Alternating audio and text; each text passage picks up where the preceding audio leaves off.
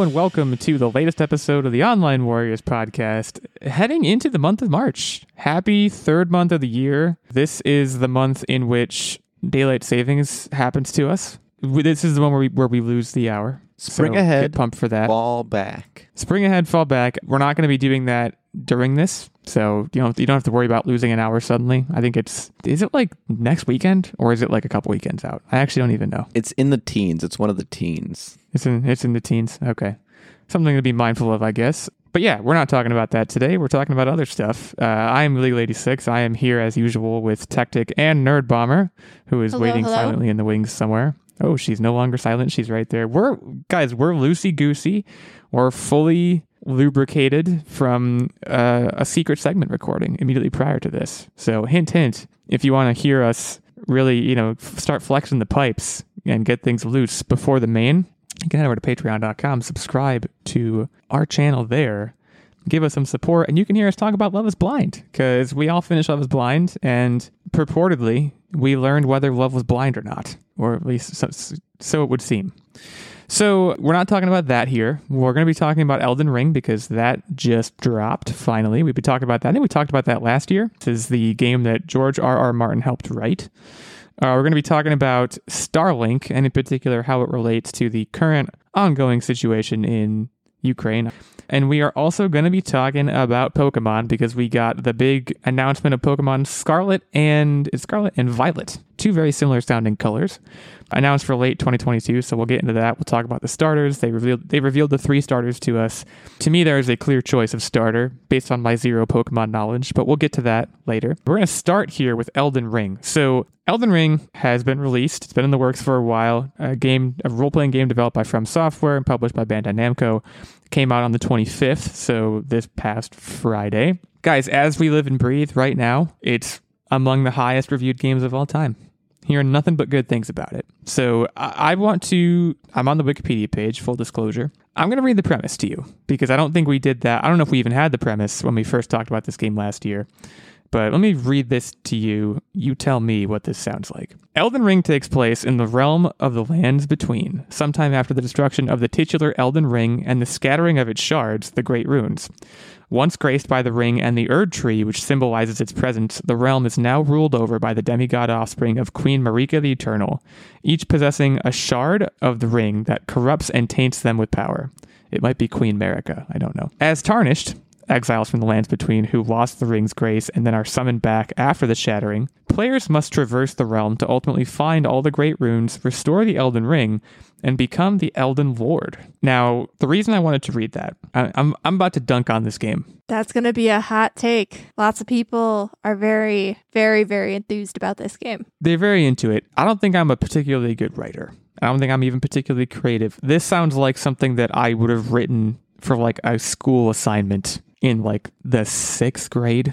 It also sounds like a ripoff of The Lord of the Rings, obviously, but I feel like that part kind of goes without saying. I feel like, though, it's not as important as the gameplay. With the writing team at the helm, I've heard that there's a lot of good lore. So to be clear to anybody listening, the 3 of us have not played this game, and I don't think I ever will. But I've heard that this has pretty solid lore and writing. I think the overarching premise does sound a lot like a Lord of the Rings knockoff, but I'm sure when you dig further past like the descriptive blurb in the game, there's got to be a lot more lore than that. Yeah, you're reading the back of a book and saying, oh, this book is trash. You got to really turn those pages before you can make such a bold claim. I guess it's also not exactly like the Lord of the Rings in the fact that in this one, the ring starts off destroyed.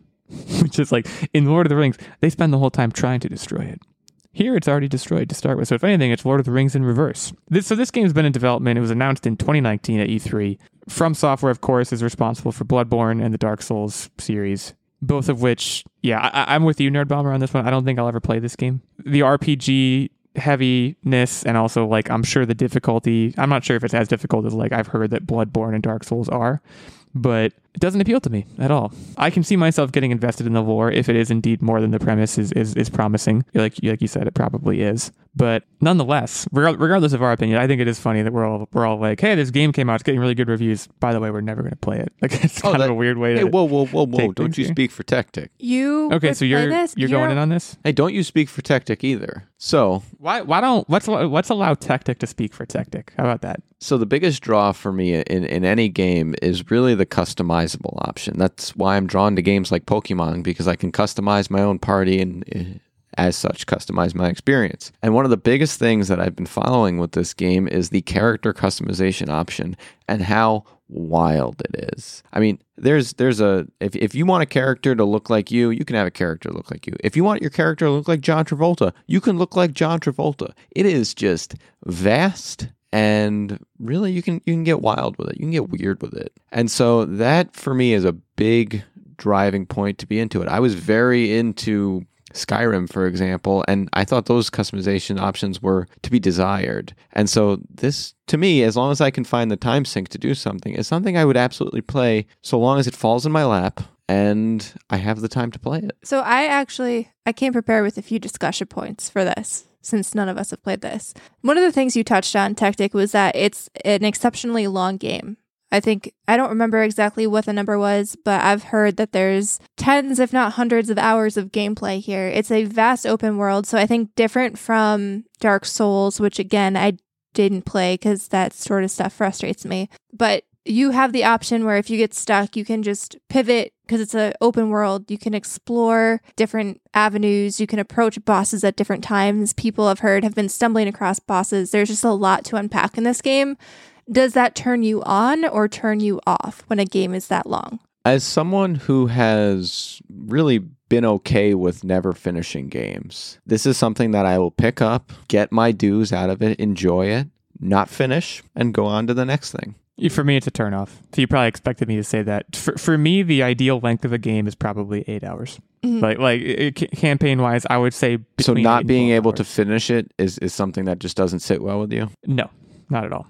I like the idea of what you said of I like the idea of having an open world in which you find bosses too early and go like, whoa, I'm going to come back to that. Because then it you can sidestep it and it gives you something to work toward and kind of gauge like, okay, am I strong enough to go do this now? I think that's realistic, by the way. And I think it's very interesting. But it does, the byproduct of that is it makes the game a lot longer. That's why I liked Pokemon Legends of Arceus, because, you have a level 6 Cyndaquil, right? And there is nothing that says that you will not come into contact with a level 40 Snorlax right off the bat. It's realistic. Well, those kind of things are real. Like if it's this vast open world, there's nothing that says that you won't come into contact with a level 100 dragon. It makes sense. And the satisfaction you get as a player from finding a boss and getting just absolutely smacked by it, and then coming back later and beating it with any sort of ease, that's where the satisfaction comes from playing games like this. So I think that's an important element, and it does make it longer, but I think that from my understanding is that Dark Souls is a fairly linear experience. So you don't really get a whole lot of opportunity for that.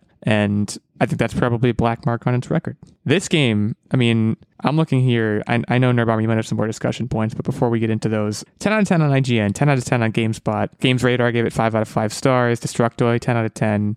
Game Informer, 10 out of 10. I mean, across the board, it's just sterling reviews. The PS5 version has a 97 on Metacritic. It's had 900,000 viewers on Twitch within the 24 hours of its first 24 hours of its release, which makes it the third largest debut after Lost Ark and Cyberpunk 2077, which we all know how that one went. So regardless of our feelings on it, this is an enormous deal. So I'm sure it's really good. I'm willing to believe all of those people.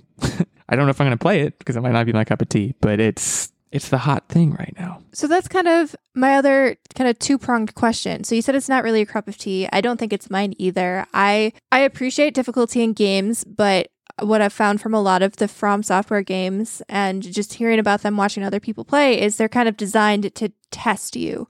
And there's no difficulty sliders. If you face a really difficult portion, you can easily, well, in this game, probably not so much because it's open world, but you can bash your head against the same challenge over and over and it won't get any easier. There's no way for you to kind of bypass it. There's no difficulty sliders or accessibility options for ease. Does that turn you off of a game? And then kind of the second prong of that question is, with these kind of crazy good reviews, this obviously not only does this put this in like Game of the Year contender categories, but like you only get these kind of review scores when you have a game that kind of really advances the medium and is a pivotal tentpole for either a console generation or just gaming in general. I think the last time we saw a game like this was either God of War or Breath of the Wild. But the difference with this game is that, it's not super accessible. Difficulty level is very high. Barrier to entry, because it's not everyone's cup of tea, very high. Can it be considered a gaming tentpole if it isn't accessible to everybody? Okay. The answer to the first question is yes, it turns me off to have bash your head against the wall moments. And then like actually a recent experience for me with that, I think it was last Christmas, I got the Super Mario 3D All-Stars and Mario Sunshine. I had to stop. I was getting too frustrated because I hit a point where I couldn't get any stars, any shine spurs, whatever they're called. And I was like, this isn't worth it for me. So for me, that's definitely a drawback. To your second question, again, sight unseen, I haven't played any of this. I haven't even seen a whole lot of footage on it. I'm not sure it's doing a whole lot of new things. I imagine the reviews are more coming from a place of this is familiar territory, fantasy open world. You're looking at Elder Scrolls kind of stuff here. But I think it's probably doing it at such a high execution level that I'm not sure I would characterize it as a tentpole so much as I would characterize it as something that maybe revitalizes a genre or just kind of cements a genre as being really important. And like we've kind of known this genre was important to begin with, but it's a success story in making a certain genre as good as it can possibly be. But to me, Breath of the Wild felt a lot more new than this. Yeah, I agree with you on the second point that it doesn't really seem that new of breakthrough things. But on your first point about not having a difficulty setting being a deterrent, I go back to Metroid Dread, right? There's something so satisfying about the grind of you died, you got it. And that to me is rewarding. And the fact that this game offers that, I think is actually a plus as opposed to a negative. There's a sweet spot. I don't want it to be easy. To me, Metroid Dread did not fall into the sweet spot. Metroid Dread, and I think we talked about this. I think if I encounter a boss, I do not want to beat a boss on the first try, but I don't want to have to take 20 tries. The ideal number for me is probably somewhere between 5 and 10. I don't think, and maybe even that's a little bit much. Maybe it's actually like 3. I don't want it to be too hard. I don't want it to be too easy. And that's a very hard mark for games to hit, especially games like this and games with this scope. So I don't hold it against Elden Ring to not do that. But when games offer that capability, I appreciate it. I guess is kind of where I'm at with it. I find the entire discussion around, game difficulty is just super interesting to me because I do get with Dark Souls and Elden Ring, the difficulty is part of From Software's vision. People who are From Software purists, they love it. They don't think that there should be difficulty sliders or anything like that. But you also have to wonder from just a marketing and business perspective. There's a pure standard that you see your game at, a pure difficulty standard. But I don't know what the, downside of having a difficulty level selection is. I guess I just don't see how getting your game in the hands of more people is a bad thing. But I think they want their games to be seen by players as points of pride. To say that I beat Bloodborne or I beat Dark Souls, it's a legitimate accomplishment because anyone who's played it knows how hard it is. And there's no way to change how hard it is. So there's kind of this unified perspective on it. I imagine that's maybe what it is. I suppose that's fair. But back in the day, and this is going to make me sound old, back in the day, when I had Xbox achievements on the Xbox 360, if you played on hard mode, you got a special achievement. Why not just do that? I don't know why I had to do that special voice for that, but it felt like I had to. That was your back in the day voice.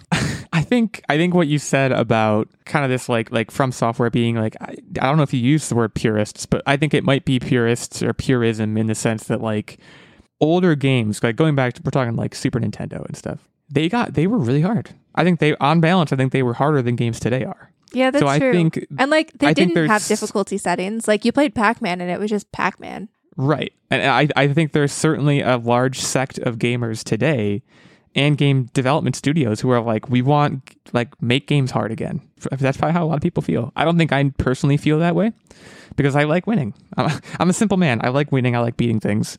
I don't like not beating things. There's a level of satisfaction. I don't deny Tactic. There's a level of satisfaction that comes from trying very hard to beat something relative to not trying very hard and still beating it. But yeah, that sweet spot is very hard to hit. It's a very hard mark to hit, and I acknowledge that. But I don't know how I feel about it. Like I remember when I heard about like Dark Souls being as hard as it was, I was like, why would anyone put themselves through that? And then it became like super popular. So like I think I may be on the wrong side of this. In fact, I probably am. But that's how I feel. I don't know. Maybe now George R.R. Martin can get back to finishing Game of Thrones, but let's be honest, probably not. I feel like he goes out of his way to find other projects that aren't Game of Thrones, or at least finishing the book. Because like he's still involved in like the Game of Thrones prequels, I think. He's like me with tinkering projects. Very true. I mean, at this point, are we ready to say that it's not going to happen? I think I'm ready to just declare that he's not going to do it. He probably has, at this point, he probably has no intention of doing it, and he's laughing at all of us. That's my honest guess. He's laughing at all of us speculating that, oh, I'm going to do this.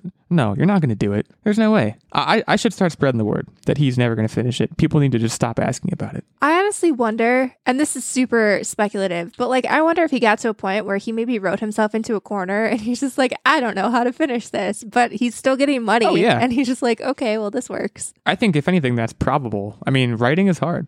Especially when you're writing something of that magnitude with that many characters, like it's probably very easy to kind of get yourself into like a stalemate position where you can't really get out of it in any particular way. So yeah, if you're him, like you said, it's just like, well, I got all my money, I guess I'm done.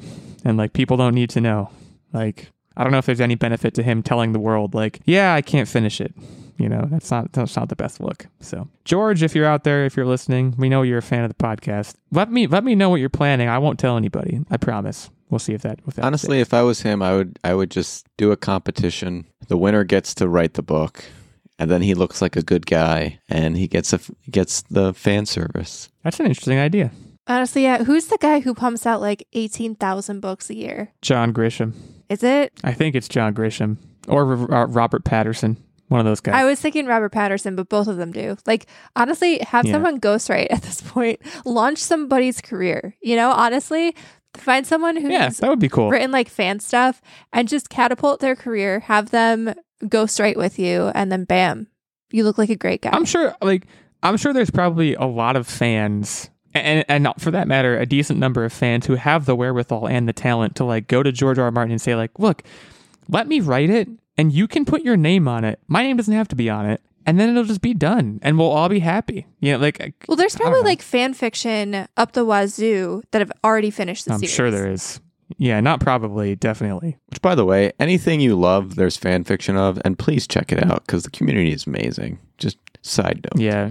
My fiance is really into the whole fan fiction thing, and I know there's just a huge amount of it out there. So, George, maybe just go bind all that up and it's call yours. I don't know. That's illegal, but maybe give it a shot. It's better than not doing anything. Illegal I 86. think some people would argue that. Yeah, it's my name. So, we're going to transition here to talking about Ukraine because, you know, this has happened.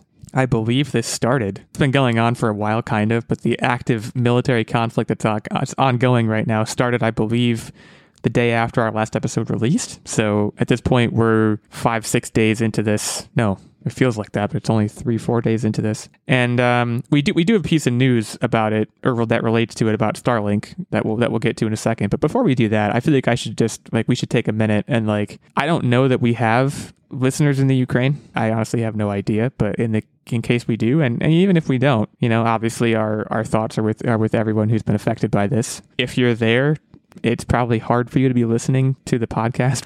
I'm probably talking to nobody, but it's been a crazy few days. It's very hard in the context and in the midst of everything else that we have going on as a world right now. To kind of toss this on top of the pile is, well, it's a big thing to toss, right? So Elon Musk is stepping in, as he often does in times of crisis, I feel like.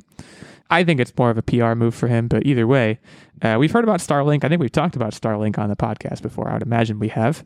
This is a satellite network, courtesy of SpaceX, that is designed to, I guess, bring large-scale broadband internet to places. And he has positioned these satellites over the Ukraine, or I guess maybe not over the Ukraine, but wherever they need to be so that they bring internet service to the Ukraine to replace services destroyed by the ongoing attack. So Starlink service is now active. More terminals, he says, are en route. He tweeted this on Saturday. And yeah, I mean, this is objectively a good thing, right? We're seeing a lot, you know, obviously the primary rebuttal to a lot of this, you know, from outside of the Ukraine is sanction based, right? It's, you know, it's things from various governments removing Russia's ability to use SWIFT, which is like, I guess, the world's leading payment system, which I've somehow never heard of until now. But it's other things too that not even on a government scale, but I know like bars are not serving Russian vodkas. And like, I guess the Ukrainian vice prime minister asked Tim Cook to remove Russian apps from the Apple Store, which I don't know how many of those there are on the Apple Store, but probably a decent amount. We're seeing also this. Russian companies can't profit on Facebook ads. There's a ton. So we're seeing this kind of global collective movement towards, I don't know, like unifying with a goal of kind of screwing Russia over without actively attacking them, which I have my doubts about how effective that will be. But nonetheless, it's cool to see the unity. And I'm sure as Ukrainians, I'm sure they look at that and say that's good. But I have a very hard time wrapping my head around if like people living there right now. I could not imagine. I mean, can you imagine that? I can't even imagine that. Just like, I mean, are people getting up and going to work? I can't imagine. Like in Kyiv, I can't imagine so. But I don't know. To an extent, you probably have to in certain cases. So yeah, I don't know what else to say about this. But I think the Starlink thing is certainly cool. I don't know, like, how far out was Starlink supposed to be anyways? Like, it wasn't working anywhere. I'm not sure where it's supposed to be working. But apparently it was like close enough to working that they just were like, all right, switch it on, send it over to Ukraine. See, why I wanted to talk about this story is, one, yes, all of these companies are helping out, but on the bigger picture, we've kind of, you know, everyone's sort of picking a side with regards to their own politics, and we've lost this sense of unity as humans, as people. And this is just a small glimmer of, hey, you know, if we get our stuff together, we can help, and we can do something. All of these corporations just kind of cashing a check are now actually helping instead of just raking in billions. And yeah, right. It's not stopping the horrors that are happening, but it's these little acts that are having impacts and being helpful. And that's the world that I always thought we'd actually live in, instead of this one that we've been in. But the current world. Yeah, right. It's definitely good to see. I think it's going to continue. This is not going to be the last thing we're going to hear about a company saying, hey, we're going to do we're going to make this large gesture, you know, I guess in response to, I can't imagine in this day and age, especially considering things like nukes, but even not considering those, like invading another country, like you have to know that's wrong, right? It's very hard for me to fathom, like, I hope barring something like, and however you feel about like previous wars in our country's history, like when we went to war with Iraq, there was a very clear thing we could point to as to why, right? And you know, that there were certain things that turned out to be incorrect. Obviously, we know all of that, but like it was kind of like 9/11 happened, then a war happened, right? Very clear kind of trajectory. With this, it's more so we're going to be aggressors for being aggressors' sake. And I can't imagine doing that and thinking that you're right and thinking that the rest of the world isn't going to jump down your throat for it. You know, like it's very strange to me. I have a hard time fathoming that. But it's where we are. At least for America, we go back to the World War II way of knowing who the bad guy is. You know, we start making Rocky movies where the Russian is the bad guy, and we stop hating your neighbor for having different political beliefs than you. We're united, like your neighbor. Hate the Russians. Even just like, I don't know. It's just watching a lot of the videos. It's pretty horrific, everything that's going over there, and just even seeing people who are I don't even know how many miles around the Earth is, so I don't know if saying millions of miles away is legit, but many miles away. It's definitely not millions. But like it's thousands, I would theoretically say. Millions of miles away around the world. You know, watching everybody come together and support the people of Ukraine. And I mean, there's so many ways to donate and help, like UNICEF and a bunch of organizations are putting together care packages and resources for the people of Ukraine. And it is Right. nice, like you said, Tactic, to just see the world united to help people. And I do want to say this because it's absolutely tone deaf. If you're thinking about making a meme, just don't. I was gonna get to this too. Like it's very like the previous wars that we've been a part of. Like I think they all, for the most part, happened or at least started before the social media age really became what it is now, right? And like this Ukrainian conflict, we are seeing it unfold via like TikToks, which is just like it's whether it's good or bad. You know, I think there's certainly parts of it that are bad, especially in terms of like misinformation, but there's other parts of it that are good because it does give you a stronger sense of what's going on there than maybe we would otherwise have, or we would have had 15 years ago. So it's this like touch point moment. It's very surreal to like. It's also super dystopian. Yeah, you're seeing like Elden Ring it's and jarring. then war videos in the same like breath. It's kind of jarring. Twitter has a way of just kind of blending that all together into like this crazy soup that is, yeah, definitely like there's like this disassociative quality to it that's definitely bad. But it's like, you know, we're hearing things about like, and did they debunk the Ghost of Kiev? I think they've actually They did, yeah. I debunked think that was actually video game footage. I might be wrong. But that was Someone the thing that fact-check was me. like that was something that was going around on like day 2. And I just remember thinking like, okay, this is trending on Twitter right now. And it's like, this guy's shooting planes out of the sky and like planes are being shot out of the sky. And it's like a very serious thing. And like, not that it was being treated like a meme, but it went viral. And that's just like a very weird thing. It's kind of this moment where you look back, you take a step back and think, wow, as a society, this is where we are, and like good or bad or a mix of the two, it's just like We're horribly it's very interesting. desensitized. Yeah, it's very interesting. It is desensitizing. It's like I said, it's disassociating. It's just, and it's still going on. And yeah, I guess a good point to leave this is, you know, it's good that companies are doing things like you know, Elon Musk, however you feel about him and what his companies, like what they're doing here is good, and hopefully more companies step up to do that.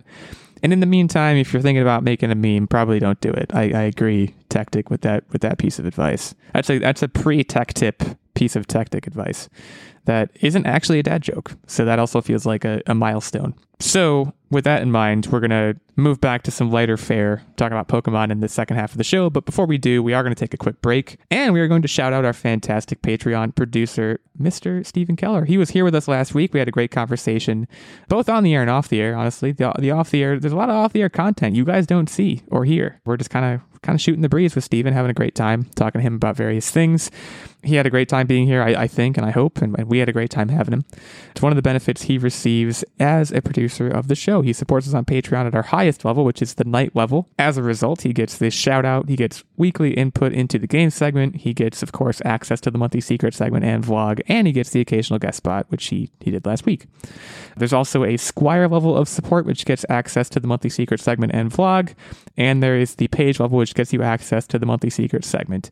This previous month's secret segment was about Love is Blind, which I mentioned before, and the vlog was a Tactic special that I actually don't know the details of, so I can't really tease that too hard, but I'm sure it was enjoyable. So you can head over to patreon.com/onlinewarriorspodcast if you want to get access to any of that content.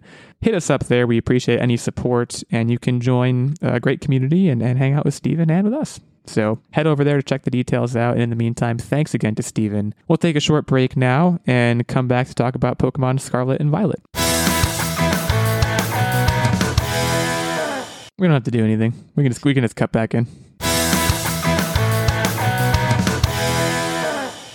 Okay, Pokemon Scarlet and Violet. These were announced last week, in which they announced a number of in-game updates for other existing games, but also announced these two flagship games for late 2022. I feel like the main point of reference here that we need to talk about is the 3 starters and why Quaxley is the clear choice. Really? Wow, that's my opinion. But look, I don't know anything about Pokemon. Okay, this is based This purely seems like on we're all looking going to at have a different pictures. starter. Looking at pictures of these 3 starters, I will say the red lizard dude, is that, how do you pronounce it? Fuecoco? Fuecoco. He's all right. To me, the green cat is nothing. I don't know. I think the green cat has the best name if I remember correctly, but Quaxley is also a really, really good name. Yeah, It's the cat is named Sprigatito. Sprigatito, which is a good name. But I mean, this toupee thing that the duck is wearing. I mean, give me a break. Like, come on. That's he's to me. Donald Duck. He's Donald Duck. Having absolutely no information about Pokemon at large, and also especially about this game, that would be my choice. I don't know. For me, that's. But it sounds like Tactic. Are you a Sprigatito person, and is Nerdbomber a Fuecoco person? He's trying to bully I me am here. a Fuecoco. No, he's trying to bully me. So I love Fuecoco. I think his little single front tooth is super cute, and I like that he's either an apple or He's a a chili pepper. He's a chili pepper. Jury is out, but I love him, and he's like, no, you can't have him as your starter, and I'm really sad. Okay, so Oh right, because you guys have to share, right? You're sharing games, and so you she can't gets both the have same fire starter. almost every single time. It's my turn to get the fire. It's my turn. I saw you on Twitter putting your foot down. It was a sight to behold. I didn't want to get involved. I still don't. But Also, I'm I wish very- you guys all the best. So working I'm through your very issues. intimately invested into this whole genre as a whole because so it appears that they're taking inspiration from Mexican culture, and that's why Or Spanish, could be either. no, I think it's Mexican, and I have a couple theories, and that's why Fuecoco is a chili pepper. And the reason why I'm saying this is because there's this TikTok person that I follow. I'm going to give him a shout out because he does great work. It's Condude El Castillo. And he makes all Mexican style fan made Pokemon, and they're awesome. And there is a chili pepper one that he made that has the same sort of body shape as Fuecoco. And so one, I hope that he worked with them because his art is absolutely fantastic, and I hope we see some of his work in the game. And two, that said, a lot of where his inspiration comes from is sort of like Aztec culture and things like that. And so I think that Sprigatito is also going to be this cool Aztec statue cat thing that's going to look awesome. Fuecoco is going to be this cool chili pepper dragon, and Quaxley is going to be Donald Duck. But if you're trying to convince me that I need to be the leaf cat, let me just read you Fuecoco's description. yeah, This laid-back, okay. fire-crock Pokemon that does things at its own pace. And I'm sorry, if that does not describe me to a T, I am a sloth, and this is my spirit Pokemon. I don't know if I'm going to push back on that. I don't know. Okay, doing things at your own pace, I get that. I don't know if I would describe you as laid back. Yeah, you're not laid back. I'm more laid back than you. I think Tactic's more laid back than you. I'm going to throw some weight into Tactic's corner on that. I'm obviously going to let you guys. And now, granted, I don't think you're capricious and attention seeking, which is what the Sprigatito's that's what Sprigatito's description is. Quaxley, by the way, he's earnest and tidy. Which That's not you me know who's either. earnest and tidy? No, that's me. I'm both earnest and tidy. Quaxley may be my spirit animal. That may be where we're going with this. I may actually play Pokemon because of this. Really? Probably not, but in fact, definitely not. But So- it's close as I'll ever come. This is something that's interesting now. So, kind of like in the spirit of Legends of Arceus, this Pokemon game is going to be the first quote unquote mainline generation game that is going to be completely open world. They announced that. And why Does- wouldn't they, right? Because with the success of Legend of Arceus and the feedback that they got on the gameplay, to me, that seems like that's going to be their formula moving forward, unless they do remakes. So now illegal, does that change anything for you? Are you still kind of against the turn-based battle, or like what does that do for your interest in You can play the Pokemon? entire Pokemon Legends of Arceus, by the way, and never do a turn-based battle, ever, in the whole game. So Well, a couple boss battles, but really never. the answer is yes. I'm still against it. Like I know that's not the answer you're looking for, but like I don't think Pokemon is ever going to appeal to me. The formula changes they're making are certainly bringing me closer to being interested, but still not nearly close enough. Is I think where I currently land on it, and I think it is like the turn-based element is never going to go away. They can't fully take that away. I hear what you're saying about Arceus or Arceus, or however you pronounce it, but I'm sure that is the turn-based element is still baked in and will remain baked in for the duration of the franchise, which will probably be literally hundreds of years. So, for me, I think I'm still out. But boy, Quaxley, he puts me on the verge in a lot of ways. So shout out to him and his toupee. That's a toupee, right? The It looks hairpiece. like it, yeah. It's got it. It's got to be. Stay tuned for which one of you gets Fuecoco. I assume you're going to be tweeting about that. You're going to have to go to like couples counseling. Yeah.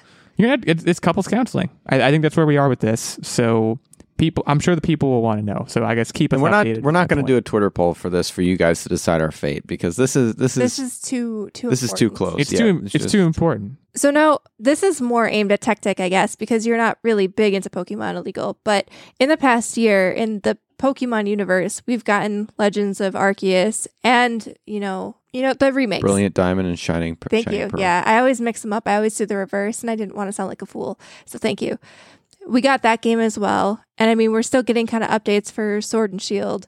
Are you surprised that we're already getting a mainline game this soon off the heels of Legends of Arceus? I am. I really am. I thought they were going to milk Diamond and Pearl for everything that it was worth. I wasn't going to buy that one. I was never into Diamond and Pearl as a whole, but I guess I was surprised. And honestly, with that being said, maybe I'm not the minority. Maybe they fully were expecting the same kind of numbers of people that bought Diamond and Pearl to buy it again, and it really not to be this big boom. And so it's possible that they were anticipating that and threw this out, because now I'm back in, baby. Like this game I am buying. But I mean, this is scheduled to come out, they said, late 2022. Yeah, that's this year. Yeah, so it obviously couldn't be something that they just slapped together. This is going to be the first open world mainline game. So it has to have been in the works for a while. So for me, I was just surprised that they didn't have a little bit more time between Legends of Arceus to kind of get a feel for how that was received, because they did have some open world sections in Sword and Shield, that whole like wild area. But really, Legends of Arceus was such a big departure. I'm just shocked that they didn't wait to see how that would get received and panned out. Here's the other thing. I don't think they're releasing another 150 Pokemon. I think it's Gen 9 starters, and maybe you'll get a couple new ones sprinkled in. And I'm telling you, that definitely whittles down the creation time cost, we'll call it. Yeah, but they're going to still have to make all of these open world environments. They've already done it with Legends of Arceus. It's basically a game engine at this point. I suppose. But yeah, that's coming out at the end of this year. So soon. Yeah, I have nothing to add. I'm sure you're shocked to hear that, but I have nothing really to add. I have something to add about the Pokemon Presents in general. There were a bunch of other announcements, a lot of mobile stuff, but the one thing that I am really excited about is the updates to the Legends of Arceus game. And what that includes is new missions, as well as many, many new outbreaking Pokemon.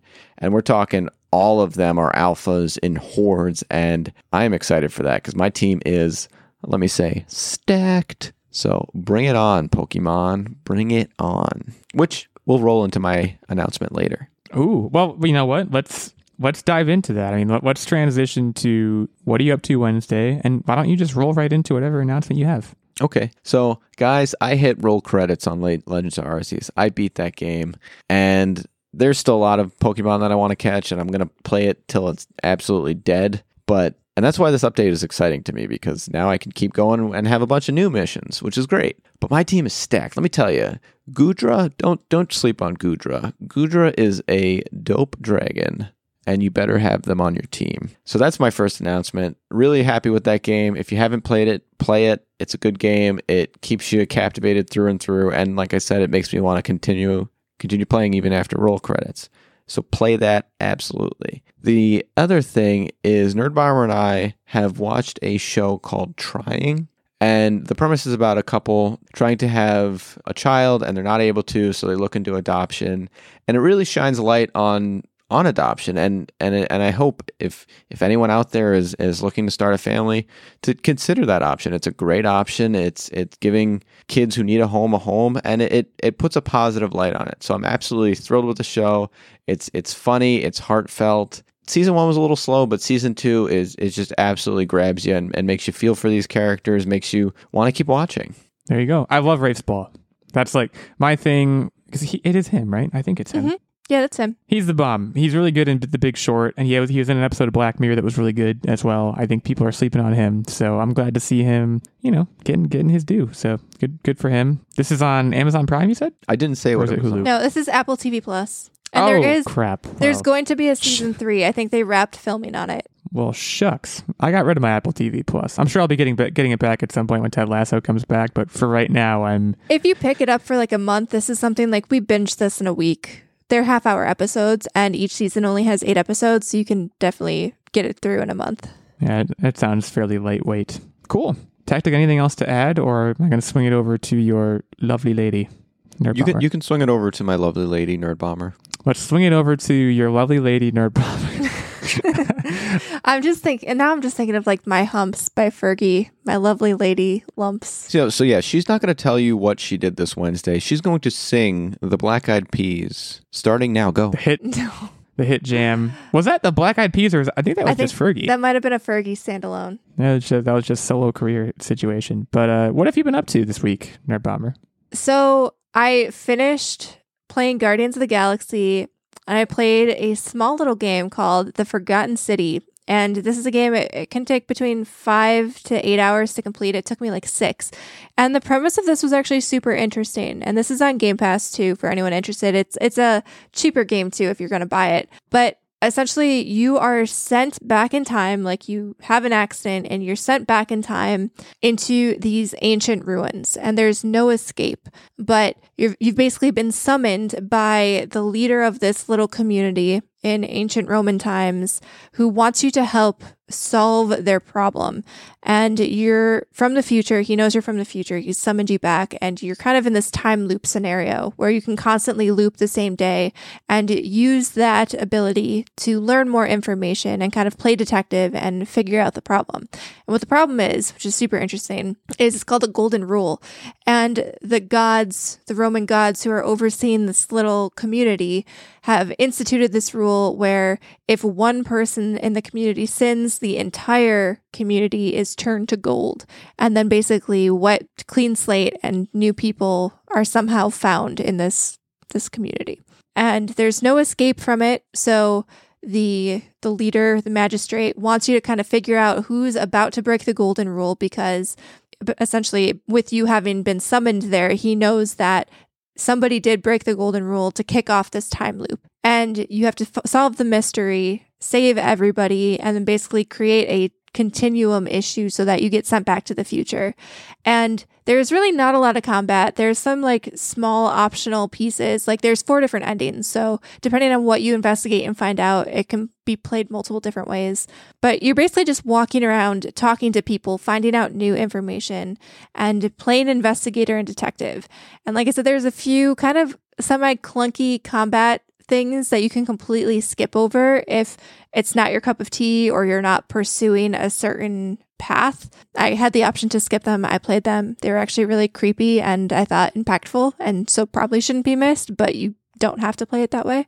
And overall, like, I was very pleasantly surprised by this game. I don't want to say too much because it's obviously very contingent on not knowing a whole lot going in. I think there's a lot to be said about unraveling the mystery for yourself and discovering new things and discovering how you have to proceed forward. Like, you don't even have to time loop at all if you don't want to, but like any sin, whether it's lying, stealing, hitting somebody, doing literally anything, will constitute the time loop or will institute the time loop. So it can really vary depending on how you approach the gameplay, who you talk to, what kind of threads you pull at to kind of unravel the mystery of this place. And I highly recommend it. It's a really short little experience. It's not super complex, but the dialogue is really cool. The mystery is cool.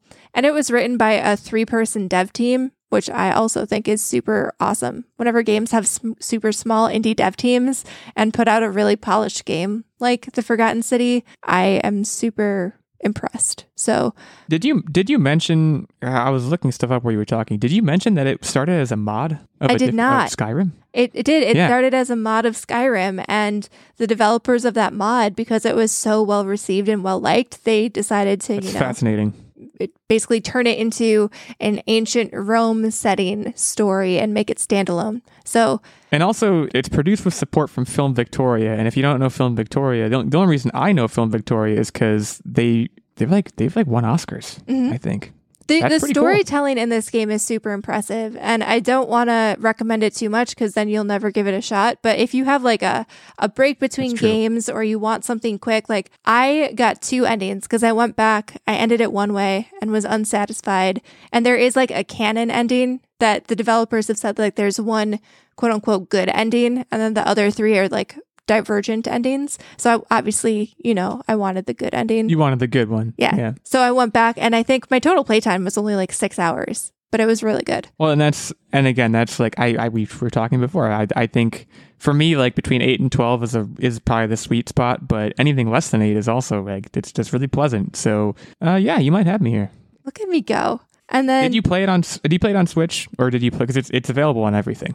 I played it on Xbox just because it was on Game Pass, but it is available on right, you everything. mentioned that. And it does go on sale, I think, pretty frequently because I've eyed it up before on Switch. When Tactic was playing on the PlayStation, when he was going through Spider-Man and Deathloop, I'd eyed it up, but then decided to just wait until I could play it on Xbox. Yeah, the Switch is where it intrigues me. $29.99 in stock, but it's digital games are always in stock. I was just reading the Google result. I would say, especially with your Yeah. penchant for enjoying mysteries and even like historical context, like it's very well done. It's very well researched in terms of like historical lore. It's a fun little game. I like it a lot. And then I played that while I was waiting for Horizon Forbidden West. I was on the fence. I wasn't going to do it, but I got caught up in the hype. And so Twitter told you to do it. they too. did. They told me. Yeah. So I bought it. I got it a couple days ago, and I'm a few hours in, enjoying it so far.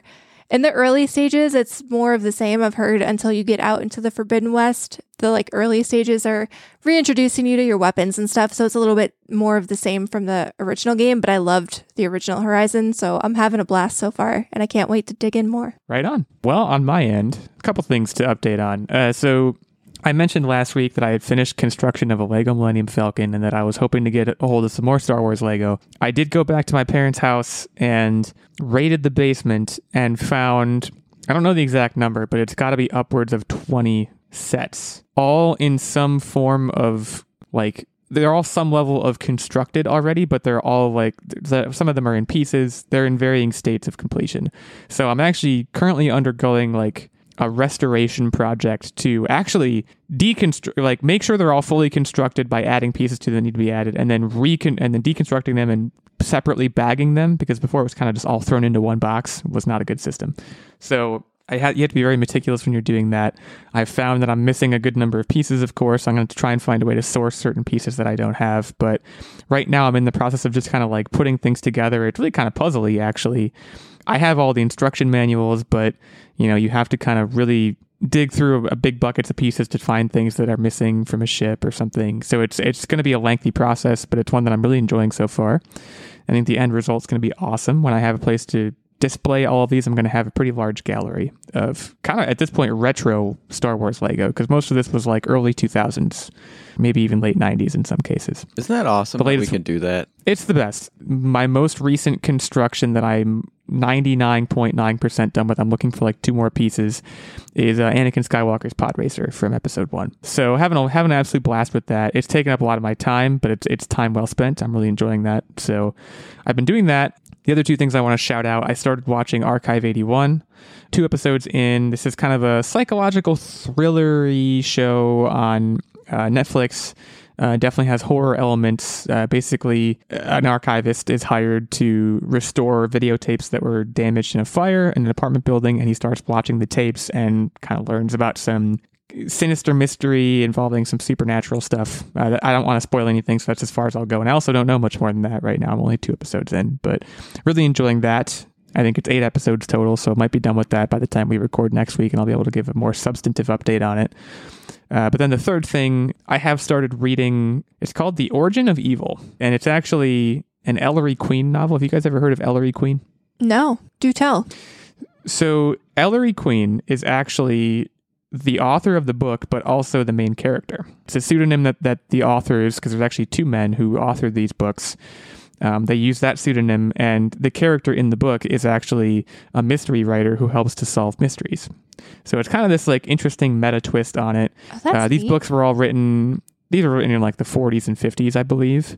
So they're very like film noir style, like watching The Maltese Falcon or something, like just old school PI stuff. And it was recommended to me by a friend of mine, and I'm really enjoying it so far. I love a good mystery. Another kind of touch point, think Agatha Christie. It's very similar to like Hercule Poirot, although those were back in the 1800s. So the time period is different, but it's really, really fun having an absolute ball with that. And I have 2 of them right now. I borrowed 2 of them, and they're both going to be pretty short reads. So again, hopefully provide more of an update as I go through them, but there's like 30 of them. So if I like them, I could read a bunch. I think they're going to be great summer reads and great beach reads.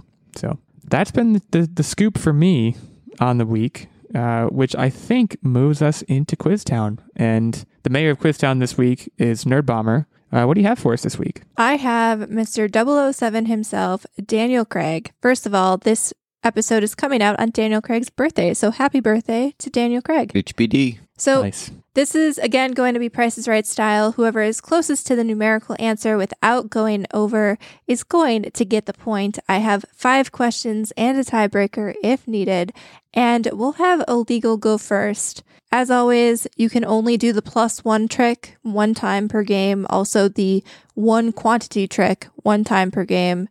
So use your chances wisely. Here we go. Daniel Craig has had a long career, and his film debut was in the drama The Power of One.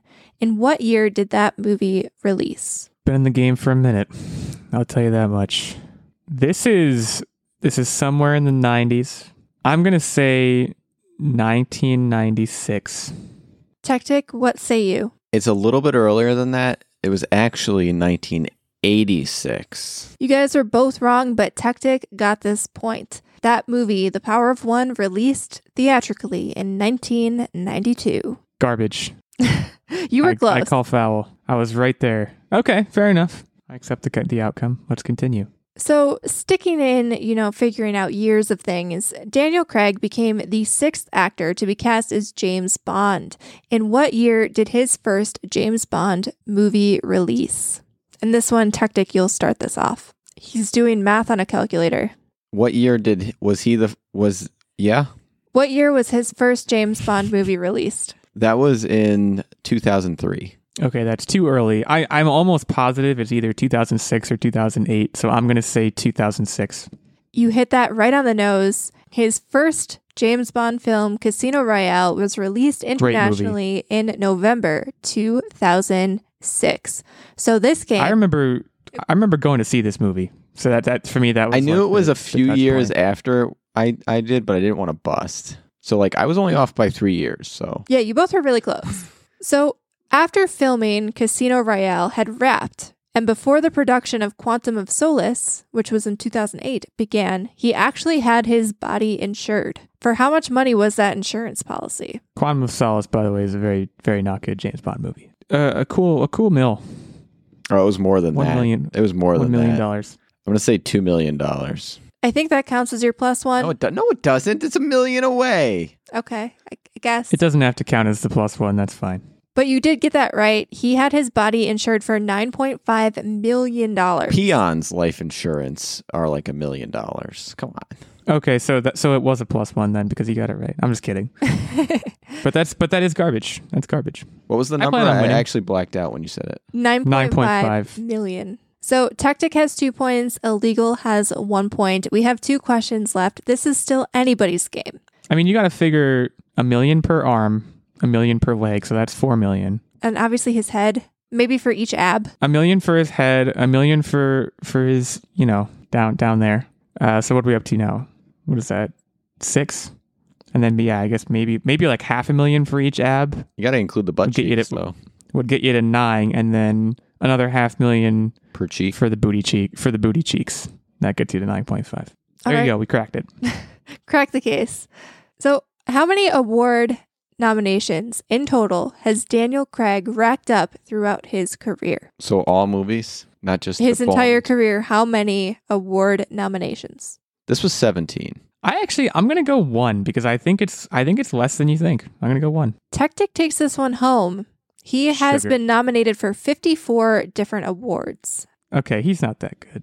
I'm sorry, but he's not that good. Well, there's a lot of different award shows, though. Yeah, she I didn't say suppose. specifically this one. So, Okay, so Tactic's on a victory lap now, but let's finish this out. yeah, this question is meaningless, but it's still fun, interesting trivia. So let's go. So obviously, he is best known for his leading actor roles, based on credits in the leading role in 13 films. What is the total worldwide aggregate box office for those 13 films? Well over $1 billion. I'm gonna say $2.3 billion.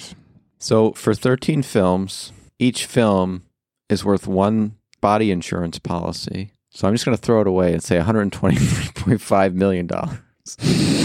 Yeah, who cares at this point? So, Illegal, you actually did get this and you were very close. He was at $3.7 billion in worldwide aggregate box office income in movies where he was a leading actor. James Bond's a big deal, guys. I wanted to plus Yeah, one you that's just to takeaway. bury you, but I felt like just doing some body math because it's more fun. Well, I appreciate it. Well, look, I mean, here we are. I moved to 3-3. Nerd Bomber is at 2-3. Tactic is at 3-3. So Tactic and I currently tied for the lead. And next week I will try not to lose to Nerd Bomber, and we'll see what happens. But it's a different year, guys. The times they are changing, as Bob Dylan has often said, or I guess he said the one time when he wrote that song. So with that in mind, thank you guys for showing up. Thank you for listening. You can head over to Apple Podcasts, leave us a review there if you like. You can hit us up on Twitter at our handles we mentioned, and you can get out there and have a great week. And I'll let Tactic take you out with a tech tip. Yeah, get out there and have a great week. I just felt like imitating you. You stole it. Yeah, get out there, have a great week. Simple tip this week. Adios.